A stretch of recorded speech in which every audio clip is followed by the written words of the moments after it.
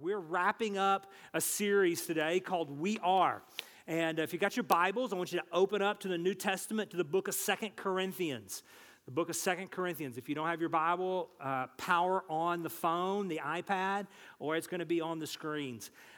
We've, like I said, finishing up this series called We Are. For the last several weeks, we've talked about we are members. We're members of one body, one group here.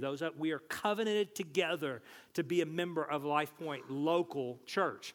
We've talked about we are baptized and the importance that it means to be baptized as a follower of Christ.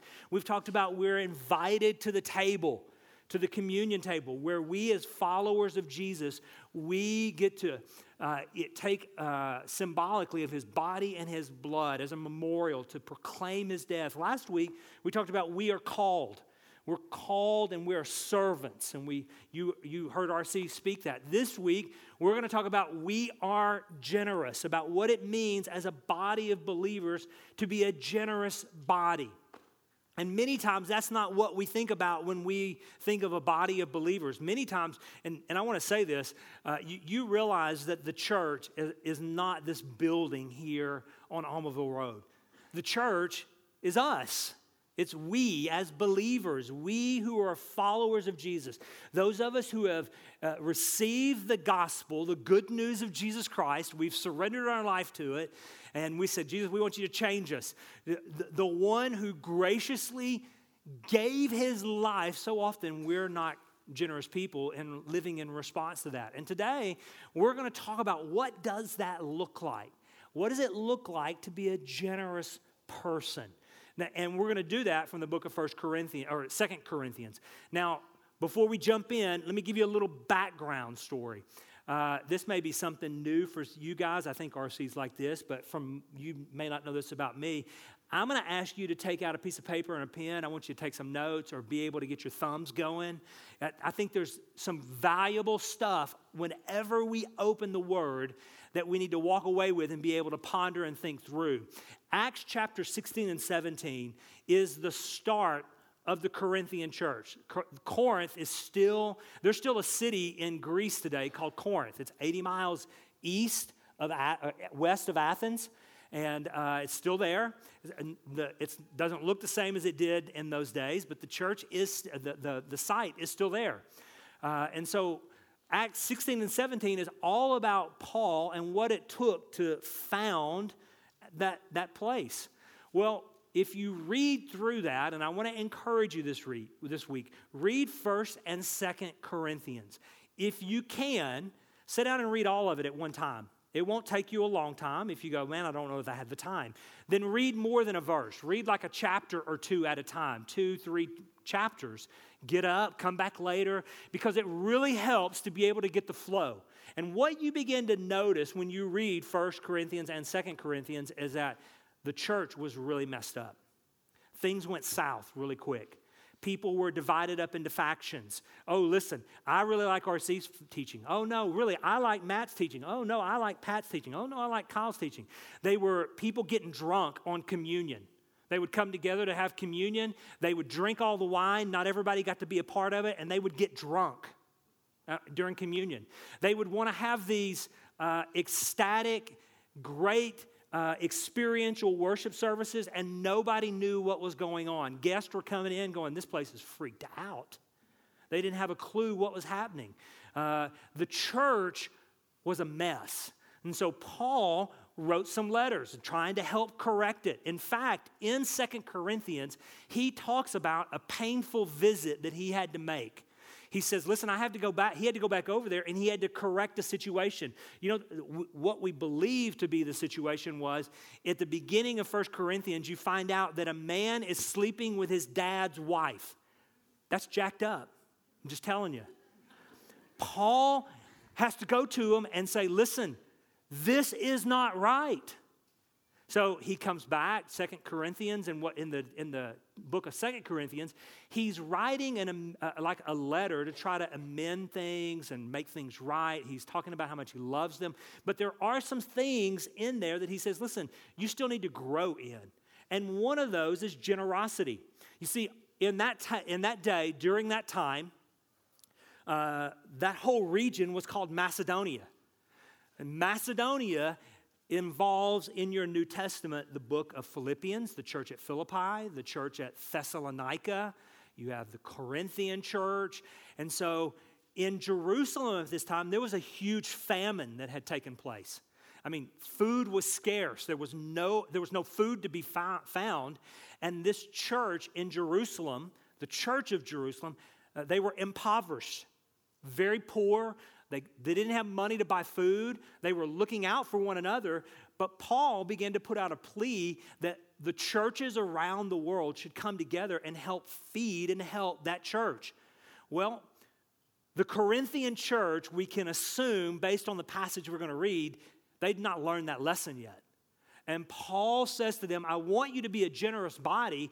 And he utilizes the churches of Macedonia, Philippians and Thessalonians, the Philippians and the Thessalonians, to point that out. Okay, so with that background, let's start reading in chapter 8. 2 Corinthians chapter 8. And we're going to start reading.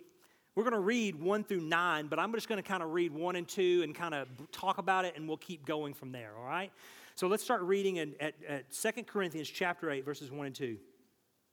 Paul is writing, and here's what he says. We want you to know, brothers, about the grace of God.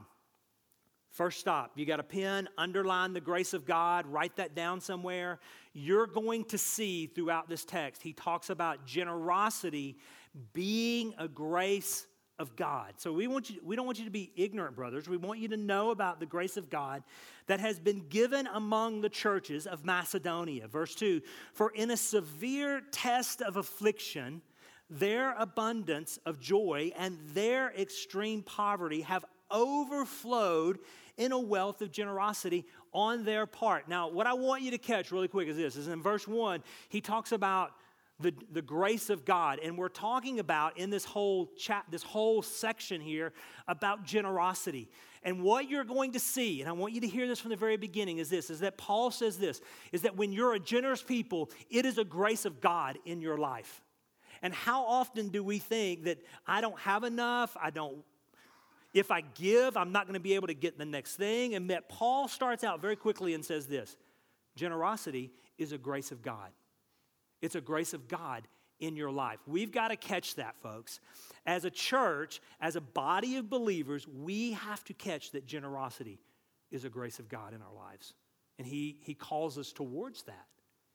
The second thing that I want you to see in these two verses is that he talks about the severe affliction of the Macedonian church.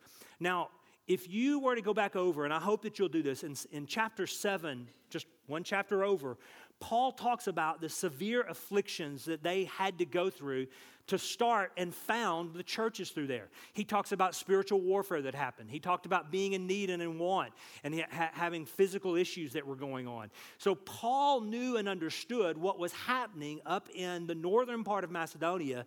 He knew and understood that this was a small body of believers. You can't be thinking necessarily like we do about churches today or the church that we're a part of, LifePoint. We're not talking thousands and thousands of people. We're talking about a small band of believers. And he says this in verse 2. He says, listen, out of their severe affliction, all the warfare, all the spiritual warfare, all the persecution, and he says, and out of their extreme poverty, they discovered the grace of God in their generosity, and they wanted to give. My experience has been this. My experience is this, is that people who are in dire situations begin to recognize the grace of God and the generosity that has been given to them quicker than people who have no needs and have no wants. It's kind of a fact of life. It's not until that we face difficult, dire situations, many times afflictions of the spirit or afflictions of the body or difficult situations, that we begin to step back and recognize, wow, God, you have given me so much. God, you have laid your life down. God, you realize our salvation is nothing, the scripture says, that we deserve. It is a gift of God so that no man can boast. God, I didn't do anything to receive what it is that you've given to me freely. It is a grace that you have bestowed upon me. Jesus, you generously, God, you sent your one and only Son. You sent your one and only Son. Jesus, you stepped out of heaven. The scripture says he took on flesh and bone, flesh and blood. He didn't count equality with something God to grasp. He set it aside, he humbled himself, and he took on the same afflictions that we take on today. He who was rich beyond measure became poor for our sake, so that he might generously and graciously give us, by the sacrifice of his life on the cross, that he might give generously to you and I. Listen, so often, it's not until we recognize that and that we experience that, when we realize we didn't do anything, we didn't honor it, we didn't do anything to deserve it, we can't work for it, we can't gather it. Oftentimes when we are gathering and getting and hunting and working and doing those types of things to gain wealth, well, look what I did. But it's not till it's all stripped away that we realize we've been given so much. He has so generously given to us. It's been given to us. Don't we fight this, parents, with our teenagers? Yet, so often I find that we as adults in this very situation, we act like teenagers about the things that we also have been given. That we didn't deserve it, we didn't get it. God is graciously and generously given to us so that we might in turn open our hands and graciously and generously give back to him. Wow. That's something the Lord in and of itself is teaching me. Now, listen, this Macedonian church, they've under severe affliction, extreme poverty, and notice that it didn't stop them from opening up and saying, listen, we want to be involved. We want to give. We want to be a part of helping the Jerusalem church. Listen, they weren't a body of people, like I said, that were thousands. They probably were a small, very small body of people in that area. They didn't have religious freedom like we have. These people were saved out of cult temple prostitution. The way they worshiped was to go to the temple of Aphrodite, the temple of Artemis, and they would have sex with temple prostitutes in worship. They were saved out of that. And now then they're going, that's no longer our life. Their families turned against them. Their families say, what is this? You're crazy.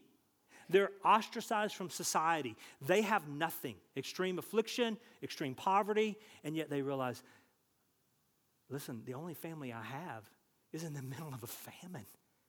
How could I not open up my hands and give? How could I not do that?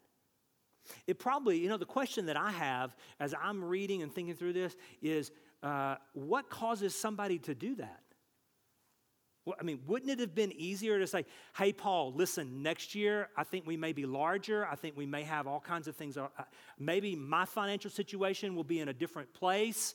And check with me next year, and we'll send some money next year. We'll get together. No, listen, they recognized that, boy, God, you have done something in my life. And because of their suffering, because of their poverty, they realize, listen, when you have nothing, everything that has been given to you, I give to you. I open up my hands. That's a challenge for me. Do you realize that we live in the top 1% of the world in wealth? Even the most poorest of us, we're rich. And we have the ability to be people of generosity. Think about this for just a moment. Think about it. I said it again. I'm going to say it again. Think about this for just a moment. God, who had everything, sacrificed his one and only Son. One. He didn't have three and go, okay, I'll send one of them. I've still got two. He sent his one and only Son. Jesus, who the scripture says was equal with God. He didn't count equality with him something to grasp. He let it go. He humbled himself. The Holy Spirit, Jesus sent the Holy Spirit who would come. Listen, we've been given so much. Yet we in ourselves who have so much, we give so little. We give so little. So little time, so little talents. I'm telling you, folks, this is a challenge to me. This is something the Lord's been speaking to me, and I know that if he's speaking to me, he's got to be speaking to us, because the Lord never does anything in a vacuum. We're a part of a community. We are the body. So this is a word to us, not just to me. This is a word to us, for us to be looking. Listen, out of their extreme suffering, out of their extreme poverty, they open their hands generously to give. To give.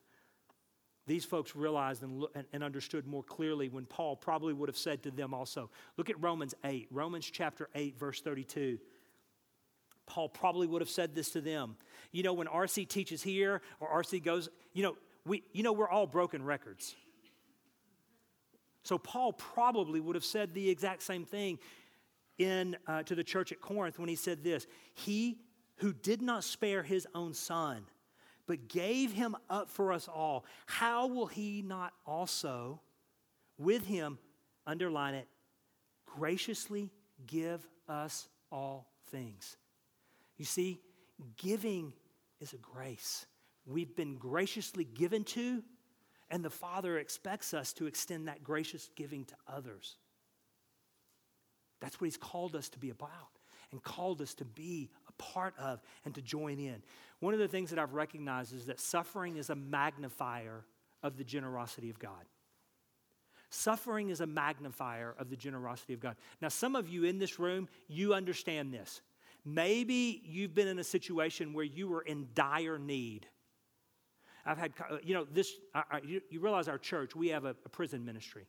Okay, I don't know if you know that or not. We do work at the jail at 940 in Murfreesboro. And we have men who are coming out of the jail, and they're stepping here, Riverdale, they're stepping in Smyrna. And you know what you hear about? Here's what I hear. It wasn't until I had nothing sitting in a cell that I realized how much I really had in Jesus. Have you ever been laying on your back? Have you ever walked into a room, in a hospital room or in a bedroom of someone who's dying? Struggling with cancer, their body is racked, and you look at them and you ask them, is there anything I can do for you? What do you need? And their words are this: God is so good. He has been so gracious to me. You see, folks, suffering and hardship is a magnifier of the generosity and the graciousness of God. And here's the thing that we don't catch, myself included, is that when we give, we are stepping into the graciousness of God. Yes, it helps and it blesses those that we graciously give to, but you realize, listen, what God does in our own life. And he breaks the hold of consumerism, when he breaks the hold of stuff, when those things are no longer idols in our lives, he begins to break that away from us. Listen, Paul says, listen, this church that is full of affliction, they're in extreme poverty. They didn't let it stop them. They wanted to get involved. Look at verses 3 and 4. Verses 3 and 4 says this. For they gave according to their means, all right? For they gave according to their means, and as I can testify, and beyond their means, of their own accord. Verse 4 says this, begging us earnestly for the favor of taking part in the relief of the saints. Now, when the scripture here says, in verse 3, they gave according to their means, essentially what that means is they gave what they could. Okay, they gave what they have, they gave out of what they had, and then he goes on and makes another shocking statement here. Look at what he says. He says, and then they gave beyond their means. That means not just what they had, but then they went further. This is the type of giving when you look at someone and go, there's no way I'm thankful they've given this. And then later you look at them and they're still giving more beyond. They're not just giving out of their wealth, they're giving out of their poverty. And saying, God, we give this to you. Paul says they were begging us. I can imagine Paul saying, no, you've done enough. Look at what's around. Listen, and they're going, no, please let us give. Oh, my word. Oh, my word. I want us. I want me. I want us, the people. If we're begging to give, do you know what? that will revolutionize and change not only our own lives, but this community. Because people will look at us and go, that church, they're willing to step in. They're willing to step in to hurt and need. That's what they're willing to do. This week, I've just returned. I got back from Central Asia. Our church, I don't know if you know this, our church, some of our sent ones are there. And so Peyton Bullen, our sending pastor, and myself, we were in Turkey, and we were meeting with, trying to encourage our sent ones that are there. I had the opportunity to meet with a small little band of believers. One man, has come to Christ and has been baptized. We met in his home.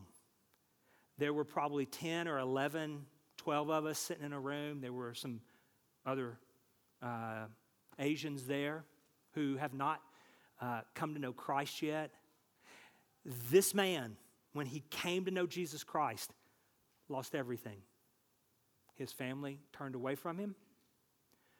He can't hold a job any longer because he lives in a Muslim society. And when his bosses find out that he's a believer, because the dude is telling everybody about Jesus Christ, you know what they do? They fire him because it hurts their business. He can't keep a job. Not because he doesn't want one. He can't have one. He has no family. He has no job. Yet when I stepped into his home, let me put this in perspective, his 2-room home that has a wood-burning stove with a pipe that heats that area. That's all they have. I had a feast. The man had no food, but he gave us everything he had.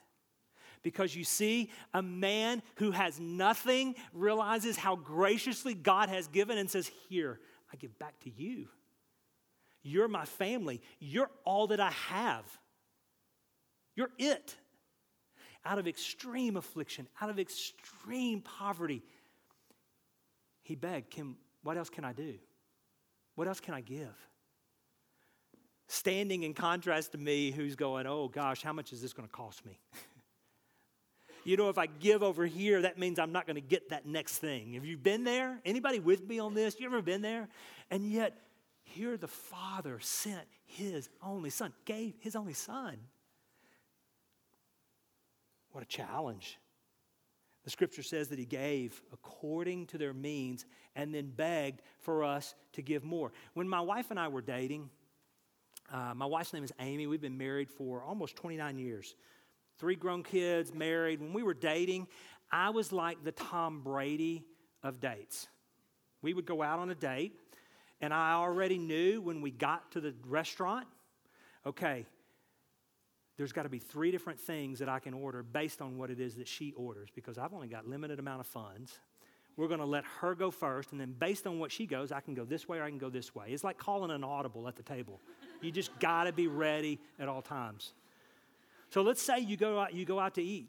Guys, you're taking this lady out to eat. Maybe it's your spouse today. I don't know. Maybe some of you single guys, you're dating now and you go out to eat. You know, it's reasonably expected, isn't it, ladies, that he's invited you. He's going to pay for this thing. So you go and, you know, he lets you, I say let you, you know. Hey, what do you want? Maybe a salad. You're going to get some chicken, some fish. Some of you are going, nope, I'm going for the steak. Yeah, okay, you get your steak. I'm going to get me a Coke, maybe a tea. Y'all sit and have a nice conversation. Check comes. He pays for the check. The wedding is going to be great. I can count on him to do that. All right, here we go. But let's say you go out to eat, and before you get there. In fact, you roll up to a steakhouse that you're going, I know this dude ain't got this kind of money. You sit down, and before you can order, he's asked for like a couple of good appetizers to come. What? Some appetizers have come to the table. Y'all are sharing these appetizers. He doesn't let you just get water or Coke this time. He asks, I want you to bring a nice bottle of wine for everybody. The waiter comes back over, and it's not just, hey, what do you want? He says, hey, I want you to bring her the 8-ounce filet, bacon wrapped. In fact, why don't you bring 4 of those big prawn shrimps on the side? Some of you are going, I'd never do that. That's not me. Then, when the meal's over, what he does then, it blows you away. He actually brings out dessert and says, hey, bring us a couple of cheesecakes. That way she can try some of mine. You're back here going, I don't even know who this guy is. Folks, this is what Paul's kind of talking about. The Macedonians, in their poverty, in their affliction, they went far beyond. They said, Paul, please let us be involved. Paul, we have been given so much. We want to be involved in giving and sharing and be generous because it is a grace in our lives. I want you to know it's only the gospel that will do this. It is only the gospel. Those of us who have been changed by the good news of Jesus Christ, we recognize, let me say this, we should recognize that Jesus gave us all. He didn't just give part. He opened his hands, stretched out his arms, and said, my life for theirs, my righteousness for their sin. He freely and graciously gave. And for those of us who have freely and graciously received that gift, then we should be about being reciprocal of that and giving back to others also. Notice in verse 9, or in chapter 9 of 2 Corinthians, chapter 9. In chapter 9, I'm going to go back. Go back to chapter 8. Chapter 8, verse 7 and 8. I should read there. Verses 7 and 8. But as you excel in everything, in faith, in speech, in knowledge, in earnestness, and in our love for you, you see that you excel in this act of grace also. Notice that generosity is an act of grace. I say this not as a command, but to prove by the earnestness of others that your love is also genuine. Notice that Paul didn't demand them a certain amount to send back to. Listen, Paul has already commanded them or commended them. I think it was a couple of verses earlier. Paul tells them, he says, listen, here's what I've noticed about he tells the Corinthians, here's what I noticed about the Macedonians. He said they first gave themselves to the Lord and then they gave themselves to us. The inference here is, and I want to make sure and say this, the inference here is that they were obedient to the tithe that God had commanded. That's the inference here. If they first gave themselves to the Lord, then they're giving and doing all that the Lord has called the church to do, the body to do, to bring the first fruits into the community, that first 10%. And so the ministry was happening. And then Paul says that, and then they gave themselves to us, commended themselves to us. Paul, what do you need? You need more prayer? We want to pray. Paul, you need more workers? We want to be workers. Paul, you need a place to stay? You come stay with us. People of extreme poverty. People of extreme poverty. Paul says, listen, they gave. And now he turns and he tells the Corinthians, he says, listen, you also need to excel in this type of grace. We need to be people who are generous. Now, in that, giving back over, because you're inferring, they've been faithful, these Corinthians, to the tithe, to bringing in. I heard a story this week about a little boy, little country boy. He loved to fish. He was gone to go fish, and he showed up at his pastor's house one night, knocked on the door. The pastor opened the door, and the little boy had a pretty good sized fish on the string. And he said, Pastor, I wanted to bring this to you. And the pastor kind of looked at him this is odd. This has not happened.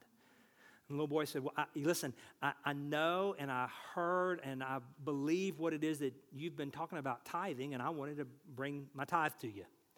The pastor, being quick, a lot quicker than I was, he said, okay, that means, because he's good at math, that means you must have 10 fish. Let me see your other 10. He said, oh no, this is the first fruit. I'm bringing you this. The other 9 are still in the river. I'm headed back to get them now. Folks, we infer that the Corinthians were already being obedient. Paul says, listen, we want you now to be involved being generous and helping the Jerusalem church. They're impoverished.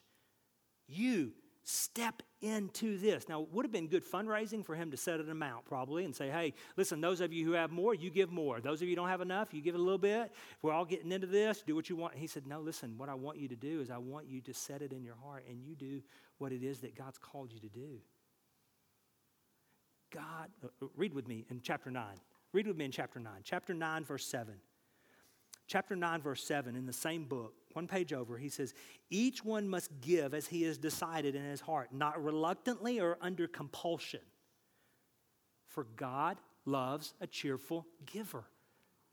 So Paul says, listen, what I want you to do is I want you to recognize that God, who graciously gave all that he had, he gave his son. Jesus, who graciously gave, who laid down his life, who stepped out of heaven, he was crucified on a cross for your sins, for my sins. He graciously gave. The Holy Spirit, who graciously gives of himself to us to be our comforter, our peacemaker. I want you now to turn and do as the Macedonians, and I want you to excel in the giving, the grace of giving. Because when you excel in the grace of giving, people will see you and they will know this is so different. Isn't it something when you meet somebody who's a generous person because they stand in such direct contrast to what we see all across our circle of friends many times? And when that happens, you take note of it. I'm not talking about, and I'm very thankful for wealthy people who are pledging to give away all their wealth to solve these issues. I'm talking about people that you know in your own sphere that you look at and go, they're always giving. And have you ever noticed it's the people who probably don't have enough to give that are the biggest givers? Do you know why? Because they recognize the one who has given the most to me, I stand now to hold my hands open and say, it's yours. It's yours. God, you freely gave to me, now I freely give to others. This is what Paul is calling the Corinthian church to. Back to chapter 8, verse 9, real quick. Chapter 8, verse 9. For you know the grace, there's that word again in this passage. For you know the grace of our Lord Jesus Christ, that though he was rich, yet for your sake he became poor, so that you, by his poverty, might become rich. Folks, I think all through here now, we can begin to see that Paul wants us to understand that giving is never about the amount. You realize that? Giving is never about the amount. Being obedient to Christ in his scripture, we would say, is the tithe, the 10%. That's obedience. I do that. God, I want you to break the hold of materialism. God, I'm recognizing I am dependent on you. You gave me everything I have, and now I give back to you. God, my dependence is in you, that I can live better on 90% than I can on 100%. You know what my experience is? My experience is this, is that people who are not obedient and faithful in the tithe typically can't even live on the 100%. Do you know that financial advisors tell us that people today spend about 125 to 130% of what they make? How is that possible? It's called credit. It's called being in debt up to my eyeballs. It's probably been 10, 12 years ago. I met with a family in my office, and they had all of these issues. I mean, they were huge issues. And it came back around to finances. And did you realize? You didn't realize this. I'm about to tell you. I'm not going to tell you. But they had over $120,000 on like 5 or 6 different credit cards in debt. Listen, I want you to hear this. Today, you may be sitting there going, how would I give? I don't have enough. I don't know how this is going to work. How am I going to be generous? How am I going to be generous to people? I want you to hear this. Generosity is never about the amount. Generosity is all about the heart. And generosity is recognizing that God, you so graciously gave. And so now, God, because you gave, I want to be like you and I want to graciously give. And my experience has been that the more you graciously give, whatever that looks like, how that happens, you know what he begins to do? He begins to find that you are faithful and he begins to give you more. He didn't give you more money to raise your standard of living. You know what he gives you more money for? It's not to raise your standard of living, it's to raise your standard of giving. Young couples in here, students, the greatest piece of advice I can give you is that you need to figure out where your standard of living is going to be and set it right there. So that when the Lord begins to give you more, you're not raising your standard of living, you're raising that giving. Because out of our generosity, we are exhibiting the grace of God and we're receiving the grace of God. Not salvation. That happened on the cross. We're receiving and experiencing the grace of God that he's talked about all throughout this passage. So what can we learn? I said I want you to take a few notes. I'm going to give you a couple of things here, hopefully. A couple of things that we can learn. Here's what can we learn from an ancient Macedonian church? What can we learn about generosity? Well, here's the first thing. Generosity for the believer should be as natural as breathing. Listen, Paul's not saying that we should be generous. Paul's just expecting that we will be generous. Paul's expecting that. And yet so often, generosity is not something that we do like breathing. And I need to say this here real quickly because I don't want you to lose this. This is not a pastor speaking to a body, a congregation. This is a member who happens to be a pastor speaking as a member to members. This word sits in my own lap. How generous am I? I don't know if you know this or not. I think you do. David and Jennifer McCammon today's their last Sunday at Riverdale. And I want to ask you to continue to pray for them. I'm going to be filling in down there for them. So what's happening in Riverdale today is David's preaching his last message at Riverdale. It's not this one. I'm going to be teaching that message down there next Sunday as I start. How many times am I teaching that message here today? You know how many times I'm going to be teaching that message down at Riverdale next week? 3 + 2 is what? 5. 5 times I'm teaching this message, and I'm asking the Lord this morning, well, what are you saying to me? What are you teaching me? Folks, the Lord is working in our midst today, and he's calling us. And he says, listen, generosity should be like breathing for the believer. Should be like breathing for the believer. There's an old pastor named D.L. Moody. He says this, 1 out of every 100 men will read their Bible. The other 99 will read that man. I want you to hear this. I'm almost done, I promise. I hear that a lot. 1 out of 100 men, Christians, will read their Bible. The other 99 will read that man or that woman. Let me ask you this. What are your people around you reading?